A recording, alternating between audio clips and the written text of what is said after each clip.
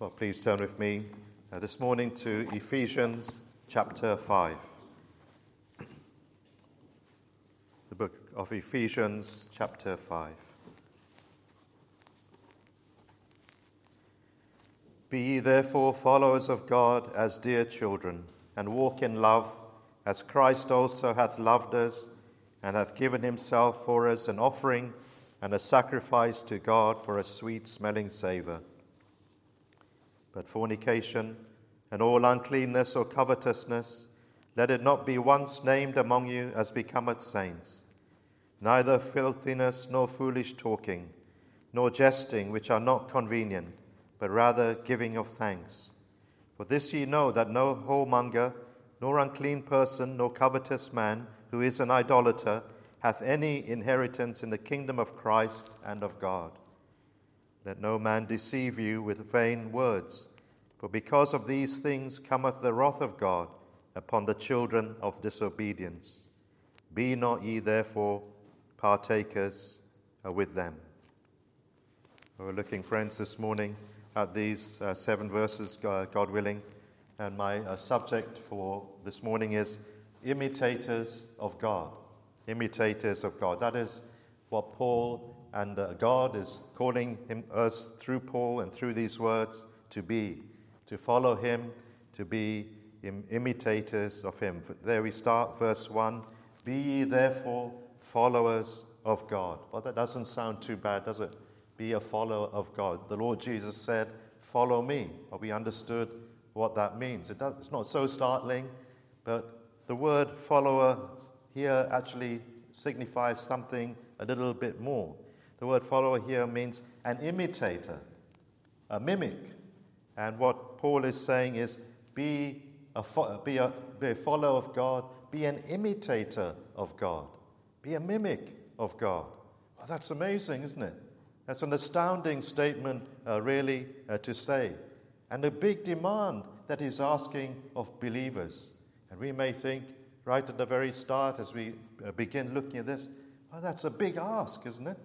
To ask us to be like God in this world. After all, we live in a fallen world. We live in a world where there is so much trouble.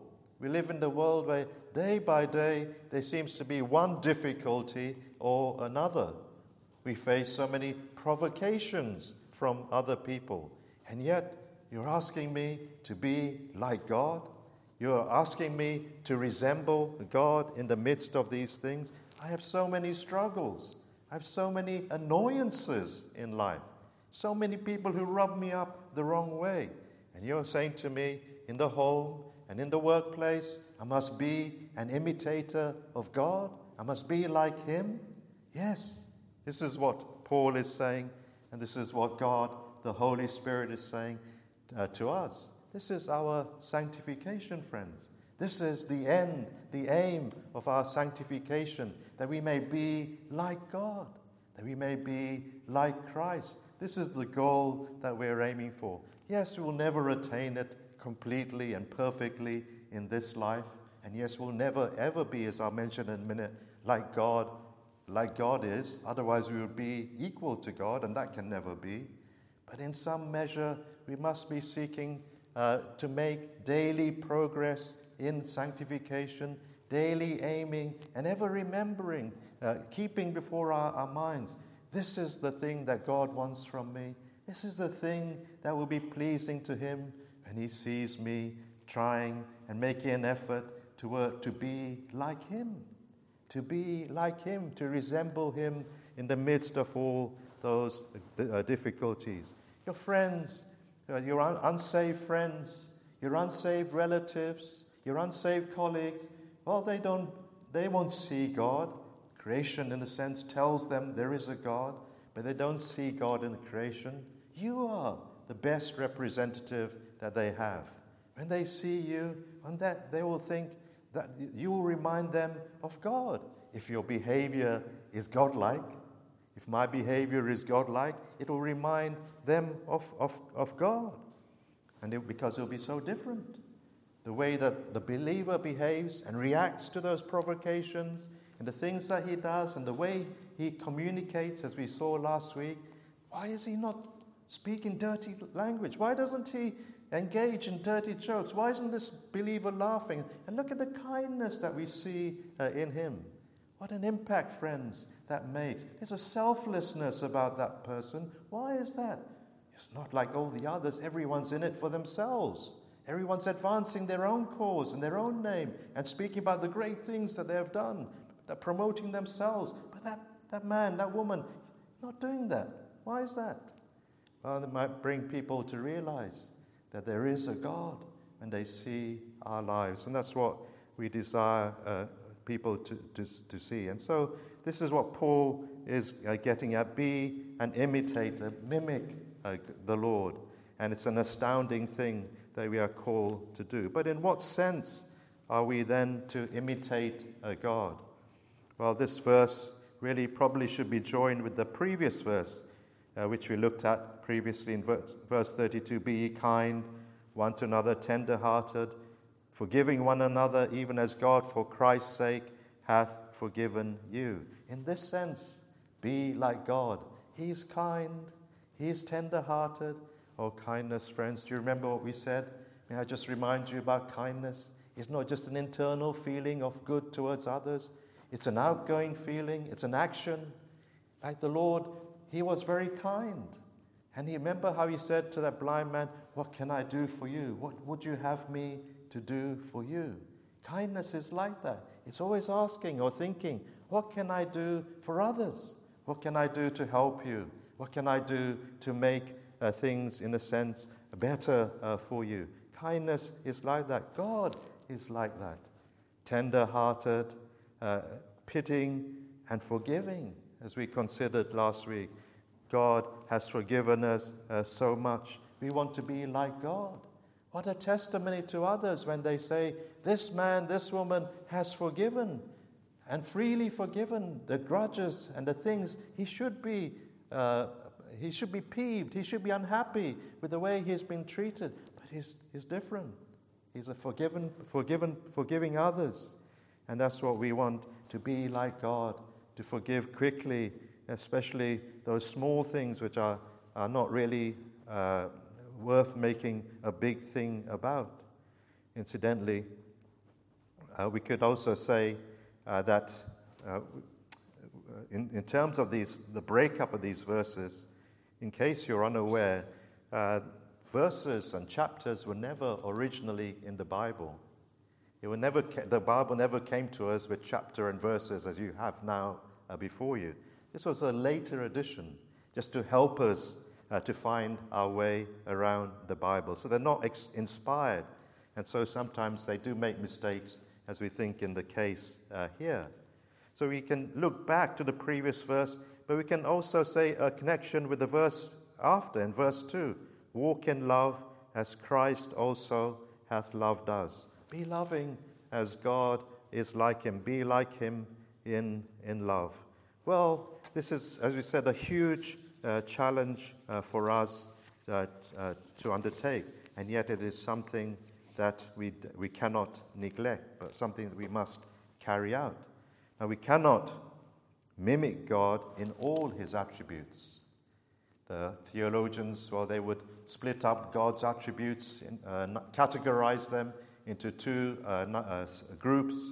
One we would call his incommunicable attributes. Certain attributes and characteristics, well, they belong to God alone. And he doesn't share those attributes with anybody else. They're particular to God. So we can think about his self-existence. God is the only one who is self-existent. He is the only one who depends on nobody else for his existence.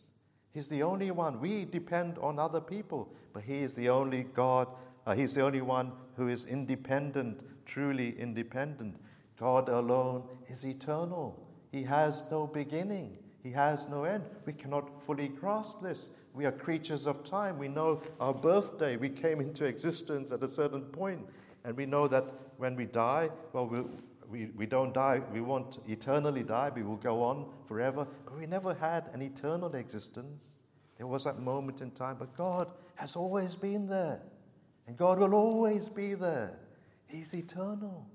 And then we can think about his omniscience, that he knows all things. He's almighty. He can do anything that he chooses to do. Nothing is hard for him.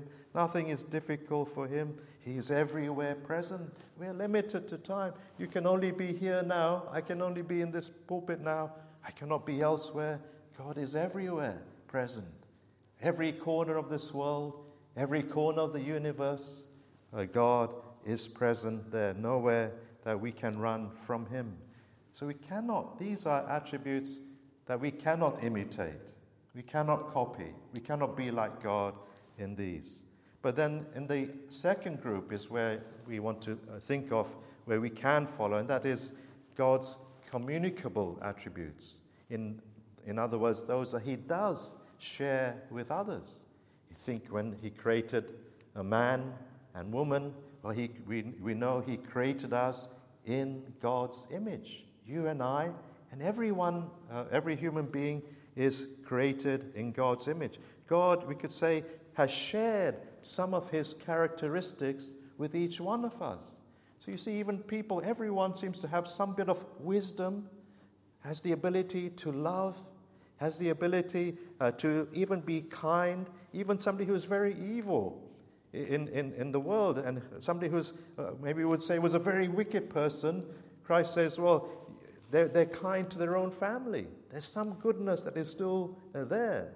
And then we see that. We see people being merciful, charitable, giving money to charity, and concern, some pity is there. Loyalty. Some husbands and wives are loyal to each other all their life, and it's good to see. Truthfulness. Even though there is so much lies, people still also tell the truth. And these are things that we are made in God's image. In that sense, he has shared some of his attributes. These are his attributes, and he shares it in part with us. And these are the areas, these are the characteristics where we as believers are to focus on and to try and grow on and to be like God in, to be good as he is good, to be kind as he is kind, to be holy and righteous as he is holy. He said that in 1 Peter, be ye holy, for I am holy. Be merciful as your Father also is merciful. And be like God in the way he treats his enemies. The Lord said that the Father is kind to the unthankful and to the evil. He makes the sun to rise and the rain to fall on the just and on the unjust. That's how God treats those who are against him, those who never thank him, those who don't believe in him. He's kind to them. And that's how he wants us to also express kindness and undeserved kindness to those who are round about us. So be imitators of God. As dear children, he goes on to say, as children who are dearly loved of God. Are you a believer here? You've come to Christ. You've repented of your sin. You've trusted in Christ. You're his child. You've been brought into his family. You're loved of him. You're dearly loved of God. You're a dear child of God. This should be the spur. This is the motive for us wanting to be like God, because we are his children, and he takes care of us. Each believer is precious in God's sight.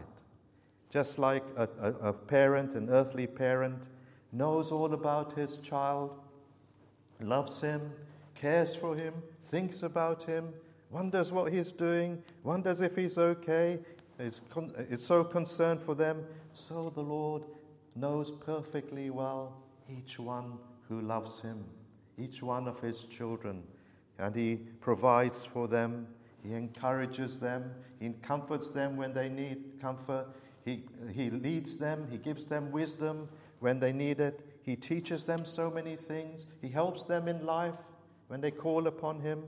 In so many ways, he demonstrates these things. So as dear children, well, we want to be imitators of God. We see this, isn't it? We see this in earthly life. A son He much admires his father, maybe as a young boy, as he's growing up. He wants to be like his father. He looks up to his father. He respects him. And when the father maybe is not around, I think this still happens today, but when the father's not around, maybe he will sit in the father's chair, and he will cross his legs like the father crosses his legs, and he will fold his arms just like his father folds his arms, and he will speak to his siblings, his younger siblings, and just like the father speaks to the siblings, he'll put on that tone of voice. He wants to be like his dad. Maybe sometimes he'll wear his father's shoes to pretend to be his dad, and he stands up sometimes and speaks just like his father would do in front of the whole family. This is how he respects so much his dad, his father. And so also we, as dearly beloved children, we admire our God. We admire our Heavenly Father. We want to be like Him, and we want to follow in His ways and His footsteps. So that's the idea here. And then he goes on to say, and walk in love, as Christ also hath loved us, and hath given himself for us an offering and a sacrifice to God for a sweet-smelling savour. How are we to love one another? By looking at this unparalleled example of Christ's love for us. A love, friends, where did it begin? When did Jesus begin to love me and you, his people? Was it when you became a Christian? When you received him? Did he begin to love you at that time? No, friends. It was in eternity past. We looked at that in our first chapter in Ephesians. Christ began to love us in eternity past, which really could say he's always loved us. Even though we hadn't come into existence as yet, he could look forward and he could see us in his mind's eye. And he already, before we were even born, set his love upon us. And he came, as we know, in time out of love for his people and suffered and died on Calvary to take away their sins before we, who live on this side of Calvary, before we even were born. Such love.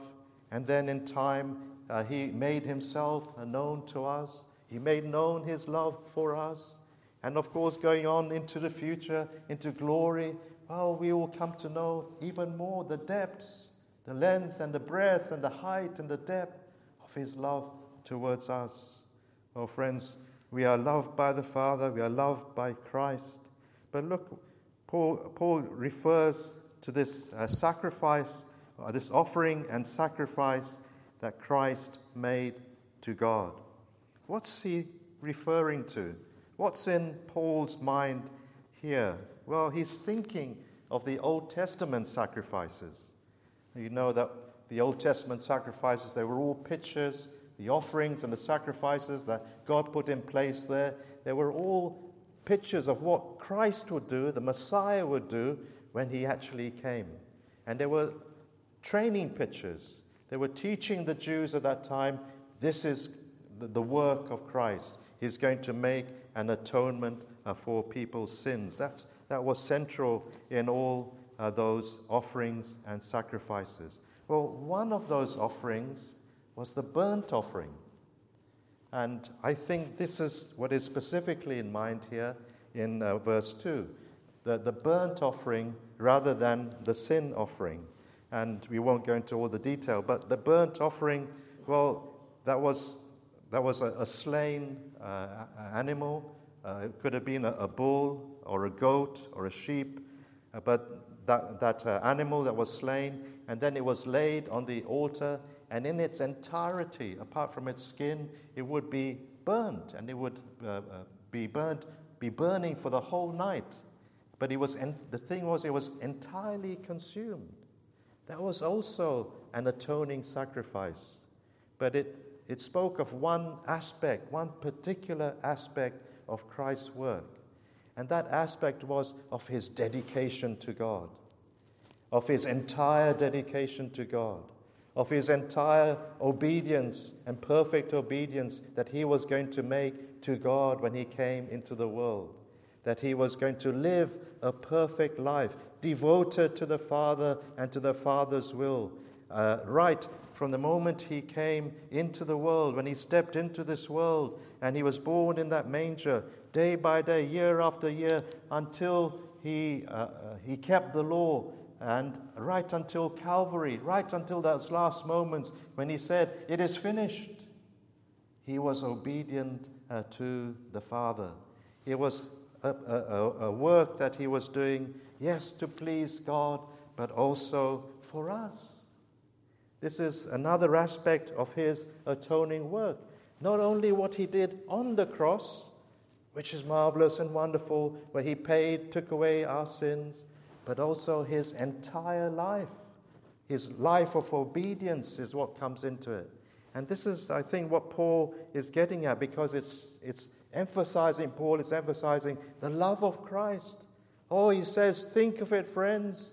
Think of it, the love of Christ, that he came down from heaven and he came and humbled himself. He took upon himself a human body. The God, the second person of the Trinity, took a human body for us. And he lived in such a lowly way and in such a often derided way, had to put up with so much when he was in this world. Why was he doing it? For us. Love made him do these things. Love brought him down. Love made him live that life. Love made him go all the way to the cross. This is what I think is in mind here, the burnt offering, the entire dedication of Christ. And friends, we need that for our salvation. Not only the Bible says we need forgiveness of all our sins, that's crucial, but we also need not only pardon, but we need righteousness. In order to get to heaven, we need righteousness. Two things we need: forgiveness and righteousness. Yes, believe in Christ, he'll take away your sins, but also look at his life of obedience. Whoever believes in him, also his righteousness becomes theirs by faith. This is what we need to get to heaven. Otherwise, we can never get in if we don't have that righteousness. So what love that Christ would do these things for us, his whole earthly life. For us, for you and for me, who are we, friends? That he should do such a tremendous thing for us. Well, he goes on to say that he offered himself as an offering and a sacrifice to God for a sweet-smelling savor. Not that God the Father rejoiced to see his Son suffering, not that he delighted in it, but it was pleasing to him to see what he was doing, to see the entire obedience and submission of the Son to the Father. Christ himself said, "I do always those things that are pleasing in his sight." And when Christ was bearing our sins on the cross, and when he lived that perfect life, well, that was so pleasing to God. You could say it was like a sweet-smelling aroma to the Father. And of course, we're using human terms here. To see Christ going to the cross without murmuring, without complaining, to see him submitting like a lamb to the slaughter. He opened not his mouth. No retaliation from him under so much provocation. No complaints. Oh, this was well-pleasing to God. This was a sweet-smelling savor to him. In fact, there is a reference here also to Noah's burnt offering. When Noah came out of the ark after the flood, in Genesis chapter 8 and verse 20, we read, "Noah builded an altar unto the Lord, and took of every clean beast and of every clean fowl, and offered burnt offerings on the altar. And the Lord smelled a sweet savor. And the Lord said in his heart, I will not again curse the ground any more for man's sake." After the flood, and this burnt offering was offered, then God said, "No more curse. God will no more curse the ground." And well, picture it, friends, with Christ When God the Father sees Christ's burnt offering, sees the atonement that he has made for sinners, he says, whoever believes in him, he will not curse even that person. They are free from that person, from sin. Well, friends, what a tremendous work the Lord Jesus Christ has done. And Paul says here, focus on that. Think about these things. Think about Christ's love. Look, behold, and walk in love too. It's an outgoing love. It's an outward-looking love. It's a self-denying love, a self-giving love. It's a sacrificial love. But then he goes on to tell us about some things which we also need to put away, some very ungodly traits and actions. Verse 3, fornication and all uncleanness or covetousness, let it not be once named among you as becometh saints. And again, we need to know not only the positive things we have to do, but also the negative things we must put away and things we must put on, as we've been saying. So let's just, again, it's quite a list. And I'll just mention these things once again without going into any real depth. I don't think we need to. I don't think it's very edifying to do so. But let's mention some of these things, these words. Fornication, well, that refers to any kind of sexual sin. Sin before marriage, which has become so accepted today.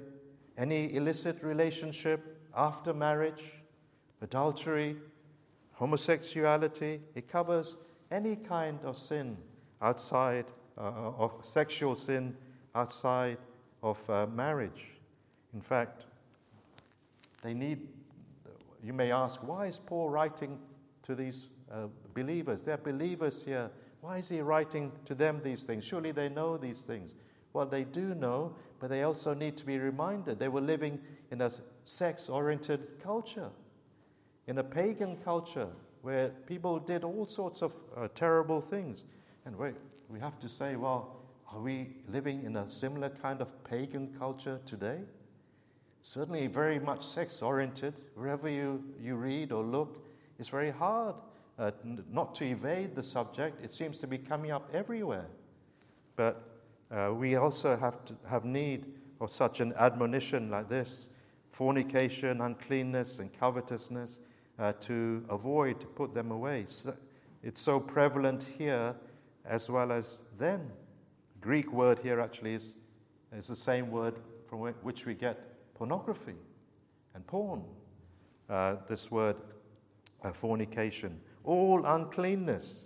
Well, that's referring not only to our actions, but also to our minds, what's going on inside of us. Some people say, well, if you think of something sinful, it's not sinful. It's not wrong. It's only when you carry it out, they say, that it is wrong. Now, we can't stop sometimes things happening to us, but we can stop dwelling on it. We can stop indulging it. We can prevent those things from laying nests in, as Spurgeon said, you can't stop the birds from flying over your head, but you can stop them from laying nests on your head. And that's what we've got to do with our thoughts. Some people even say, and these are Christian teachers, or they even say, well, it's okay to have same-sex desires, but you mustn't carry it out.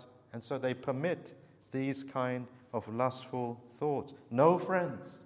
No, Paul is saying very adamantly and firmly, these cannot be named amongst Christians. All forms of uncleanness, pornographic material, explicit novels, movies even, which really go too far. You know what I mean. And then he names covetousness. What's that doing here? The love of money, the greed for more, a lusting for material things. Even this is to be put away from saints and from our lives. In verse 5, he expands a little bit more. The covetous man is an idolater. He gives his money or possessions the first place in his life. His affections are for these things. that affection should be for God. He should love God as a believer. This is what he ought to do. Instead, he loves money, or it's an excessive, we should say, love of money, an excessive lusting for material things. In a sense, we could say it's self-idolatry. And that's why it's so wrong to put God to one side and to worship and desire other things more than him. And he says, let it not be once named among you as becometh saints. Let it not be once named. Let it not be mentioned. Don't mention it in your gathering together. He's not saying don't talk about it. That's what we're doing now, and that's what he's doing here. Don't talk. We have to talk about it to a certain degree. We have to mention these things so that we are cautioned, we are warned about them. But don't speak about it in an approving way and in ordinary conversation. Don't mention these things in a jovial kind of way, as if it's nothing really serious and nothing really big and to worry about. That's how the world treats it, trivializes these sins these days, makes little of it. Before, well, you go back to Victorian times, yes, these things were happening, but there was shame. If it came out into the open, there was some measure of shame. But today, there isn't anything like that. People now are doing things openly, which 100 years ago, they would have been ashamed to mention these things. Well, Paul also says, or rather we could also think of these words, let it not be once named among you as sins that must be stopped immediately. Here is something that we can deal with immediately with God's help. Don't let there be a suspicion of it in the fellowship, in the congregation. Some of our sins, well, we have to fight the whole life long against it. Our pride and our self-love. But there are these kinds of sins, well, they can be done away, they can be mortified, killed immediately. And this is also in Paul's mind. Well, verse 4, neither foolish filthiness nor foolish talking. Filthiness, well, again, those shameful, referring to shameful things, obscene things, filthy language, again, dirty jokes, these kinds of things. Foolish talking, silly talking, empty words which do not profit, and jesting. Well, we looked a little bit at jesting last week. We're not saying there's good humor. There's a place for humor. We need some humor also in our lives, something to cheer us at times, and some people are very good at that. But this kind of jesting is a sinful jesting, coarse jesting, coarse words, we could say. Maybe also here we could think of sexual innuendos that people make, inappropriate, suggestive comments that are come through in conversation.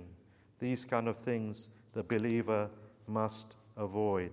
They are, he says, they are not convenient. Well, just let me say a little bit about that. They are not convenient. And then verse 3, he says, as becometh saints. They're not suitable.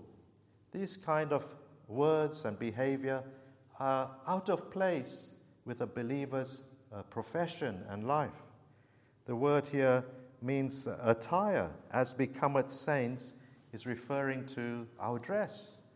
And you could think of it like in this way. Well, sometimes you may see, well, a rather old person, but if you're a very, very aged person, but they're wearing young people's clothes.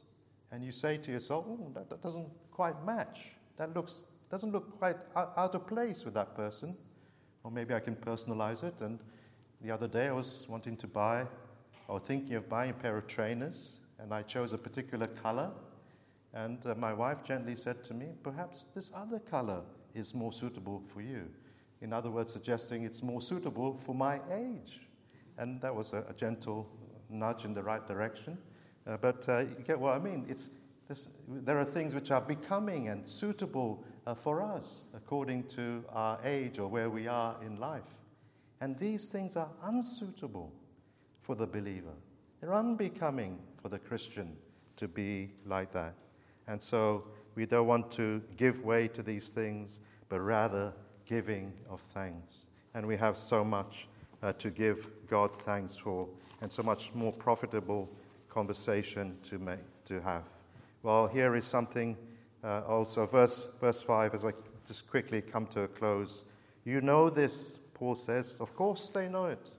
And of course we as believers know this, that they who do such things, who are whoremongers, unclean people, covetous, have no inheritance in the kingdom of Christ and of God. Of course we know these things, and therefore we shouldn't do them. But here, verse 6, be careful, Paul says. Don't let other people come in and tell you otherwise. Don't let any man deceive you with vain words and say to you, it doesn't matter how you live. It doesn't matter how you behave. It doesn't matter if you commit these sins. God will still accept you. God will still love you. There is no judgment for these sins. There are no consequences if you engage in these things. That's what people will try and do. That's what people are doing now. People are coming in and are saying, it doesn't matter what kind of sexual sins you do, God still loves you. God still accepts you. God won't judge you. God won't punish you. Well, friends, we see this sadly in the church. We see this in the Church of England, where homosexual vicars are now accepted in the church. We see this in some seeker-sensitive churches where they're saying these very things. Oh, everyone is welcome. No matter what your sexual orientation is, come, you're welcome. God loves you. You don't need to change. You don't need to repent of these sins. You can retain that lifestyle and come and worship God together with us. No judgment for you, they're saying. No consequences to living in this way. That's what the deception is. That's what the message is going out to the world today. You can live as you like. But Paul says here, let no man deceive you, for because of these things, cometh the wrath of God upon the children of disobedience. There is a connection. God is provoked by our sins. God is provoked by these sins. Therefore, he is angry with people. It's not just a random anger that he has. There is a connection, friends. And so we are told here, be aware of these things. Don't let any man deceive you. And verse 7, be not ye therefore partakers with them. Come out from among them and be separate. Don't mix. Don't unite with these other churches who subscribe to this kind of teaching, who deny the judgment of God and the holiness of God and the standards of God. Come out from among them. You can't come out from the world. This is in the world, but with other churches who follow this way of thinking, there must be a separation, friends. We must keep apart for the Lord's sake. So may the Lord help us then to be as he is, to be imitators of our great God and Father and Savior. Let's close by singing our final hymn, number 476. Oh God, what offering shall I give? 476.